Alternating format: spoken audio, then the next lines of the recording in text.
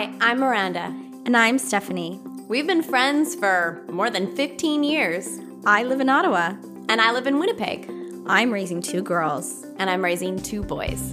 We're both wives and working moms who do our best to make it all work and to enjoy our empowered lives. We think feminism is still a work in progress in our homes, our workplaces, and our politics. And we love to learn, especially from other women. So we started Women Don't Do That, to talk about issues women care about today and to inspire us to do whatever it is we think we can't do. Jennifer Ditchburn is the editor-in-chief of Policy Options, an award-winning online magazine with the Institute for Research on Public Policy. Jennifer spent more than 2 decades covering national and parliamentary affairs for the Canadian Press and for CBC Television. She has received numerous awards for her outstanding work as a journalist and columnist, and in 2015, she was named one of the 10 most influential Hispanic Canadians. Jennifer received her master's in journalism from Carleton University, where she is now a fellow with the Clayton H. Riddell Graduate Program in Political Management. She has been inducted into the Hall of Distinction at Cégep John Abbott College. For those of you who have never heard of Cégep, it is a post-secondary option exclusive to the province of Quebec. Jennifer is also a mom of 2 school-aged daughters, and she is speaking to me from her home in Ottawa. Welcome, Jennifer. Thanks for having me on. What does life look for you right now, Jennifer? How has this whole social distancing, COVID-19 situation changed life and work for you? Well, first of all, I've been working from home basically since about March 17th, 18th. So both my spouse and I work from home full time, and both of our children are at home with us. So, you know, it has changed definitely family life as it's changed for most people. But in terms of the running of the magazine, the magazine's running at full tilt, or even busier now with all of the policy work that's being done. So yeah, it's just a different work environment, I guess. What ages are your kids? Are you in the middle of homeschooling as well as working right now, or what does that look like? My kids are 12 and 15, so grade 6 and grade 9, and they're slowly getting more work from school. Otherwise, they've been, doing different things on their own, art, and there's a lot of cooking going on in our house, reading, just a kind of a variety of activities that they're trying to do to keep themselves busy. But it's a challenge to sort of oversee their schoolwork and also work full time, but not half as bad as people who have younger children, I would imagine. Thanks for sharing that. I know it's been an exercise in managing my expectations. I just have one in school right now in the 2nd grade. And I think at first I had all these lofty ideas of how I was going to use this time to advance his education. And I had to kind of have a bit of a reality check pretty quick. But I think there's lots of ways that we can use this time at home, even if it's very different than how it usually is. You're someone, of course, who by nature of your work really has to stay on top of the news and be an expert on current affairs. I'm very curious to know, as you follow what's happening in Canada and around the world with COVID-19, how are you responding personally? Does what you're reading and learning cause you to feel more empowered or afraid? I'm not certain. I mean, I feel like you can, read a gazillion things a day, which I do. But it doesn't change the fact that we can't control the situation. So, I feel I've educated myself as much as I can about keeping my family safe and myself safe and my loved ones. And, and also to the point of explaining to people in my circle what sources that they should rely on and which ones they should ignore. But there really isn't a way to know when we'll get back to normal, or what the economy will look like, or what the school system's going to look like, whether the kids will be back in school in September. I mean, none of those things are certain. So at a certain point, you have to kind of let go of the desire to know everything. And I think I'm a planner by nature, and that's sort of been a difficult thing. And letting go is a really, it's a hard thing when you like things to be planned in advance, or your calendar is all set in months and months in advance. For me, that's also one of the tough things for me has also been travel, because I love to travel. I think I've canceled 4 different things over the next 6 months. And so that's been also like a big life lesson. Yeah, that lack of clarity, I think, is a struggle for so many of us. I wanted to ask you about what sources you are leaning on right now, and you said how you're giving your friends some advice around that. What would you tell our listeners in terms of the best sources to be following right now and what to be wary of?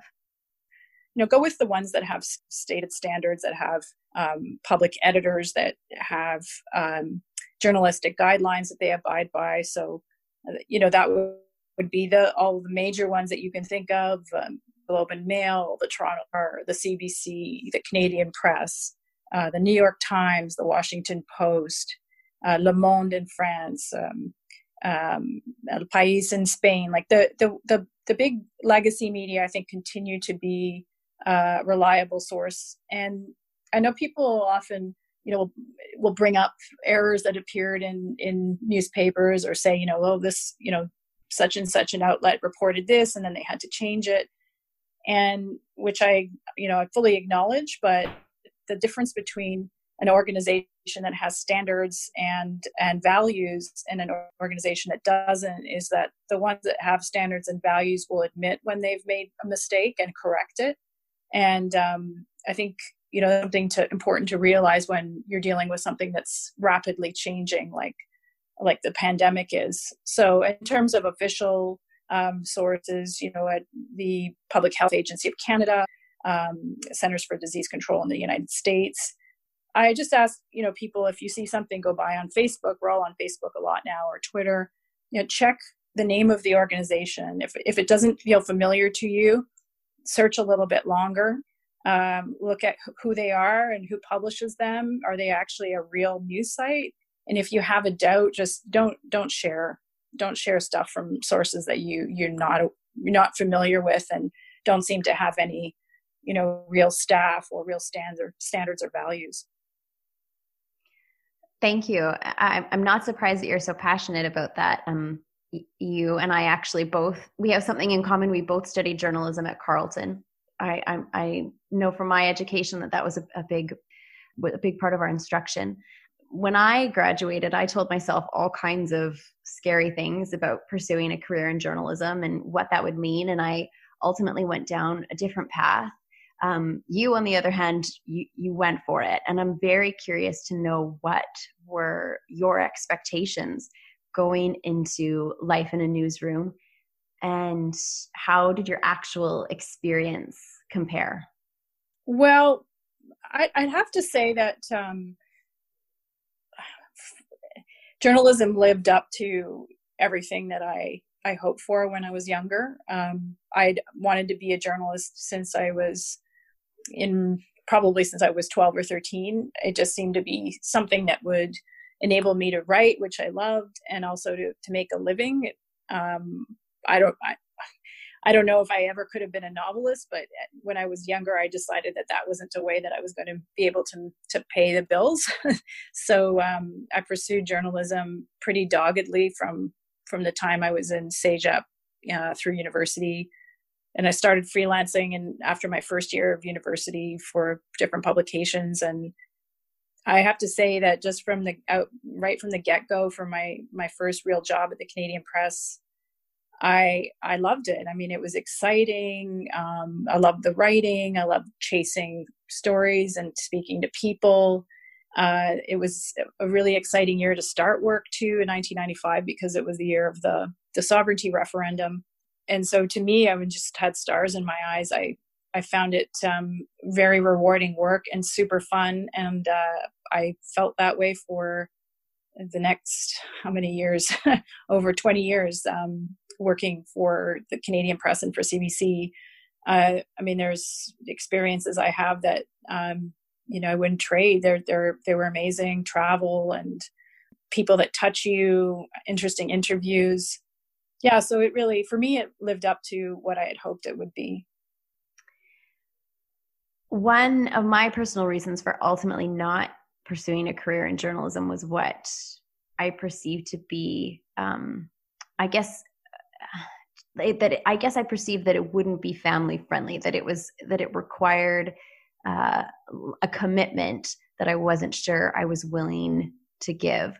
Clearly you embraced it and you enjoyed it and loved it and it was rewarding and fulfilling. Was there ever a point where it felt like too much though, or it felt unbalanced? Definitely when I had my first child and I returned from mat leave, I was still working for CBC National Television. And a few months after I had my first daughter, I decided that I needed to move on because I couldn't reconcile the long hours that I'd be working there with having this 1-year-old at home. So I went back to the Canadian Press. When I had my second daughter, after about a year, I think it was about a year, I went to a 4-day work week, which was really great of my employer. I think they showed a lot of sort of flexibility and understanding for the challenges that there are in having children at home and having a rather high pressure job as a parliamentary correspondent. So I did find my balance, and I made choices that I don't regret. I could have worked in television for a lot longer, but it just wasn't this kind of schedule that I felt I could live with my daughters at home. And I don't fault anyone else who can do that. I just felt that I couldn't myself. So I found ways to make a go of it for sure. Do you think the newsroom has always been that open to making accommodations for mothers? Is that something that's fairly new, or was that your particular employer? Or I'm just curious if that's reflective of what you would think is the normal experience for women in journalism or mothers in journalism. Well, I know there's been research in the States about the lack of women with children in different national newsrooms. And I don't have it at my fingertips, but there has been a very interesting public discussion about that newsrooms tend to be unfriendly to women, any family with young children. I don't think I can comment broadly on newsrooms across Canada because every newsroom is different. It has different practices to what they think are acceptable. But I think, oftentimes people are, timid about asking for changes or suggesting different work arrangements. And once you can show that you can do your work and do it well, and with a different working arrangement or different kind of structure, I think that's all it takes. People can kind of get rooted in a particular view of what will work in a particular kind of job. And so, I think I've always had a point of view of, trying things and not assuming that the answer is going to be no before you even ask. And I think, people can maybe be afraid of asking their employer for different jobs or structures. And, it's always worth trying and seeing what will work. And I think with more women, now there's significantly more women in journalism and in sort of the higher echelons in journalism, then we have a critical mass that can enable us to change how our workplaces look and how they treat young parents in the workplace. I think that's great advice that you share from your perspective and your experience, right? Is don't be afraid to ask for those accommodations. If you are someone who has proven yourself to be committed to your work, then, be willing to have those discussions and and ask that of your employer and see what kind of creative solutions you can come to.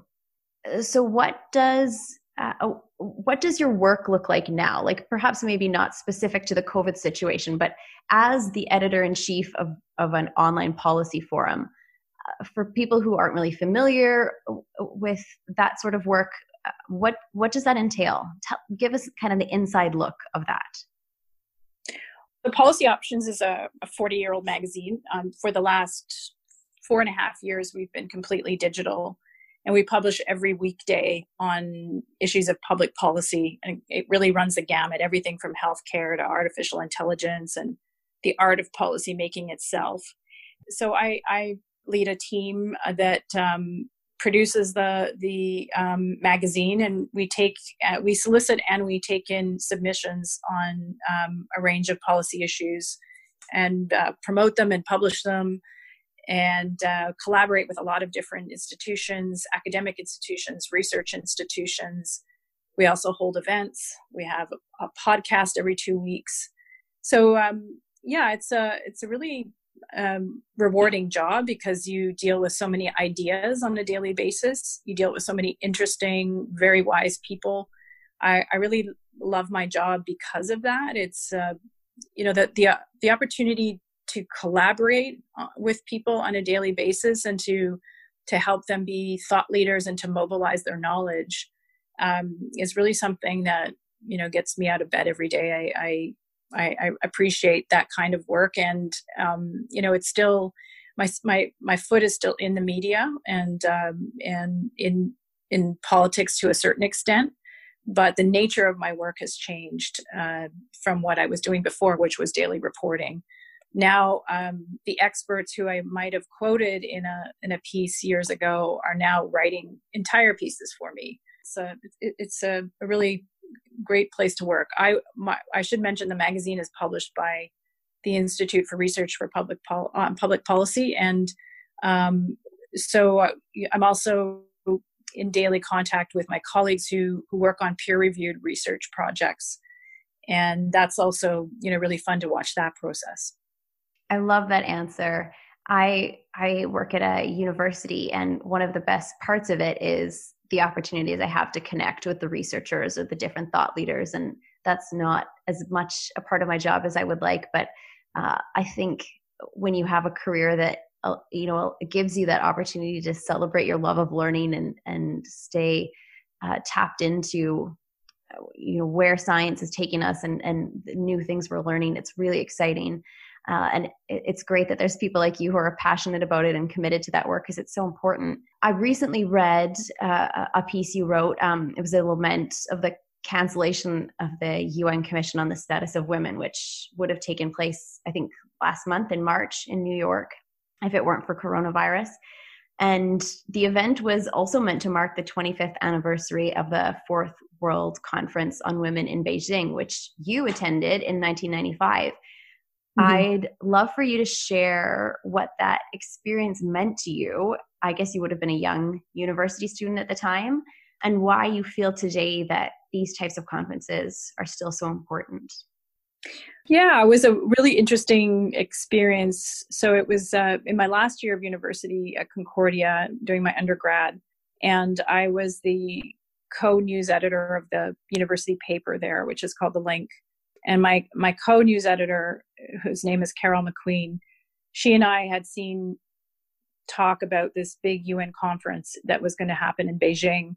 And we said, why don't we try to see if we can't go? And so we started fundraising like crazy and got a bunch of money from different pockets of the university, I think from our MPs and from our members of the National Assembly in our various communities. And so we scratched together this money, and we managed to get accredited to go and cover the conference for our university paper, but also I had a side freelance contract with a weekly newspaper in Montreal. And so we went to, I was trying to recall how long we were there. I think it must have been about 10 days, but the conference was colossal. I mean, it was, I think, about 30,000 women from around the world. And neither of us had ever been to China. that China, this was just a few years after the Tiananmen Square massacre. It was very unusual for China to be hosting an international conference of this scale. And it was really under an enormous amount of global scrutiny. And there are all kinds of weird things that happened. I think we were, all surveilled at one point or another during the conference. There were conflicts between exiled Tibetans and the Chinese authorities, between the LGBTQ community and the authorities. There was, bad organization. But it was a really wonderful experience because we met women from really around the world, women with incredible stories, some of them heartbreaking. We learned about so many issues that we hadn't been exposed to before. We were in our early 20s at the time. And, I think it's hard to know how a certain experience would have marked you in the long term. But, both Carol and I don't want to speak for her, but I'll just speak for myself. I've had an interest in gender equality for my whole life, and Carol she's gone on to a career in the Foreign Service and is the ambassador to Burkina Faso now, Canada's ambassador. So I think it was definitely a really interesting way for us to sort of mark the beginning of our careers. For me anyway, I was working, I had my first job at Canadian Press simultaneously. So a couple of months before that conference, I had gotten a job offer to work there part-time, and Carol had won the Rhodes Scholarship. So, it was a really interesting punctuation point for both of us at the end of our undergrad. It sounds like an amazing experience. Would you say, looking back, that enough has changed since that time? Like, if the UN Commission on the Status of Women would have happened last month, do you think a lot of the same issues would have still been relevant and been the focus of the conversation? Yes, sadly, there hasn't been enough movement in many areas. Maybe the emphasis of the conversation has changed now. So the Commission's conference that was canceled in New York, the overarching theme is still gender equality. We talk a lot more about the impact of climate on women, but there's still the same. Domestic violence is still, we're still seeing it in huge numbers across the world. It's a major problem still. I think of everything that we talked about at that conference persists as a problem. But if there is anything that might have come from that conference, it was mobilizing generations of women to continue to work on those issues. So if there's one thing I can think of, for example, was at the time of the conference, it seemed fairly unusual to have a tent for LGBTQ issues. And I don't even think they called it LGBTQ at the time. I think it was just like, LGB tent that they had at the conference. So, if I had to think of one thing in Canada in particular that's changed significantly, it's granting same-sex marriage rights across the country at that and in the 2000s. So that was, something that markedly changed here. But if you look at all kinds of other issues in Canada, including the treatment of Indigenous women and missing and murdered Indigenous women and girls, which was an issue that was raised back then, unfortunately, there's still chronic systemic problems that we have in Canada, and that there's still lots and lots of room to work on. Thank you for raising that. It's important, I think, to reflect on how slow progress has been and where we have made strides, but also where we still really need to shine a light. I'm going to ask you now the questions that we close with for every guest. Jennifer, what's the best rule you ever broke? Well, it's funny because I feel like in journalism, you kind of live always by this maxim of ask forgiveness, not permission. And I feel like I still sort of have that inside me where, sort of daring to do things or go places where, maybe you're not allowed or not supposed to. But I'd say more specifically, I guess, if you view your academic path as supposed to be a rule, then the 2 times that I broke the path probably had the most significance for me in my life. So at the end of high school, I went to live in France for a year, and I was able, when I was there, to learn French and master French. And at the end of university, so in 1995, as I mentioned, I started to work for the Canadian Press. I didn't have my undergrad yet. And so I just decided that I would, leave school anyway and pursue the job. I did get my undergrad 6 months later by doing it more or less by correspondence. But I guess in both of those instances, I kind of deviated from the path of continuing my education in a straight line. And had I not attained bilingualism, and had I not gone to work for press at the end, partway through my 3rd year of university, I think my life would be much different than it is now. Both those things really set me on my way. That's a great answer. So many people answer that question with, "Oh, I'm such a rule follower." And so it's refreshing to hear someone say that they embrace the ask for forgiveness and not permission model of things sometimes. And I love hearing how people carve their own path. What is your most valuable habit that was the hardest to create? Well, I don't know.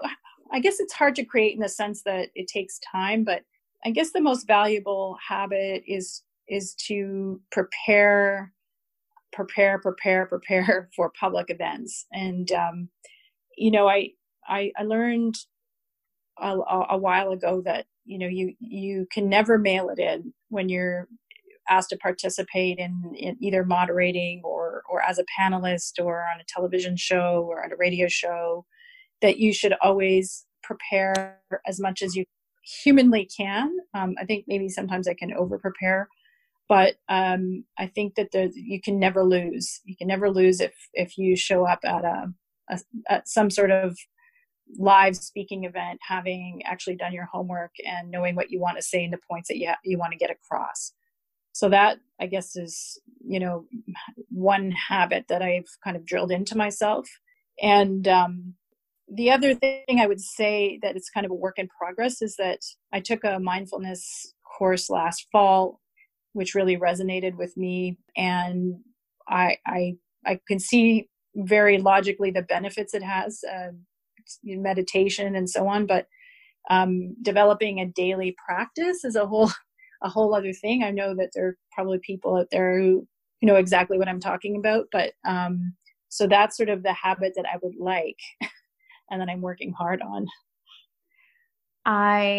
One of the standout moments for me from an interview that Stephanie did with Rhiannon Rosalind from the Economic Club, she said, "You don't have to be the smartest person in the room, but you need to be the most prepared."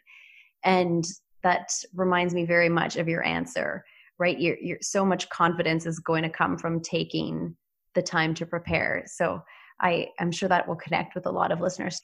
And yes, I think there's a lot of people who can relate to you with the mindfulness practice. I'm reading Eckhart Tolle's book right now, A New Earth, and he talks of course, quite a bit about mindfulness and whatnot. But one line that I read recently, and I'm sure I'm not going to get it exactly right, but he said something to the effect of, when you essentially meditate just for the sake of meditating and not for the purpose of trying to achieve anything or better yourself, then that's when you can experience how it was meant to be experienced, or something along those lines. I was like, okay, so now I need to do this, but not actually try, not actually, I'm like, oh, this is, it's funny how it's meant to be centering and all, have all these positive benefits. But sometimes I feel like for me, it's 2 steps forward and 1 step back, and not always as simple and zen as I, imagine it is for everybody else. So I'm glad I'm not the only one who's Yes. Finding it a challenging habit to embrace. Finally, Jennifer, can you share with us a book that made you wiser? Yeah. So there's a book I'm thinking kind of in recent memory, a book by Chris Voss called Never Split the Difference, Negotiating as if your life depended on it. And Voss was a former FBI negotiator, and he has this fabulous book that can be applied in so many situations to the art of negotiation. And I've used parts of the book, but not in the way that you might think, in the sense of dealing with difficult situations with people, rather than negotiating a contract or something like that, which I'm sure the book is also useful for. But I think his book really makes you look at interactions with each other when one person wants to get something out of the other in a whole different light, and looking at it more from an emotional standpoint. And so I found the book really useful for me. I've thought about it and come back to it many times over the years. Well, I think I've read it about 1.5 years ago or 2 years ago. Are the tactics in the book, I guess from the title, it sounds like it's more about getting your way, but is it also about being more of a fair negotiator, like a better listener, or kind of what's the perspective? Yes. Well, the listening is key. And also I think coming from my background in journalism, which can be a very adversarial environment. So often your reaction to people when they want to challenge you on something, because you get people emailing you, calling you, fighting with you, insulting you, I mean, you name it, is to fight back, push back just as strongly. And so, after reading this book, I realized that in most cases, that's the absolute wrong approach to take if you want to come to a compromise. I don't see it so much as getting your own way, but coming to a mutually satisfactory result over a conflict or a hard issue, is not to hit the person back with as much force. It's to listen to them and how they're feeling, and reflecting it back to them, and letting them know that you empathize with what they're going through, or what their perceived wrong is. I hope I'm doing his book justice, but it's definitely written so that it can be used in the context of negotiating a contract or a salary. But I think in many cases, if your reflex is to give it as good as you're getting it, you might never actually get to the point that you want to arrive at. Thanks for expanding on that, because I know for myself, I'm often accused or maybe occasionally complimented for being an assertive negotiator. And so I wonder, should I stay away from books like that? I'm already perhaps, more assertive than is ideal, but I think it's good to recognize that the best way to negotiate, like you're saying, is to listen and to empathize and to look for those mutually beneficial options. So that's a great recommendation. Thank you. We haven't had that one before. Well, Jennifer, thanks so much for making time for this conversation and for sharing from your experiences and your story. I hope people will check out Policy Options and your podcast, and just it's a great source of really, like you were saying, pieces from thought leaders and researchers that, especially right now when it's so very important to lean on reliable news sources, can just be a great asset to us in our lives right now. So thank you for this conversation. I really appreciate it. Thanks for having me on. Thanks for listening to Women Don't Do That. We hope you're inspired to do whatever it is you think you can't do. Find all our podcasts and blog content at womendon'tdothat.com and stay connected with us on Instagram and Twitter. If you haven't yet, please subscribe, rate, and review this podcast. Join us next time.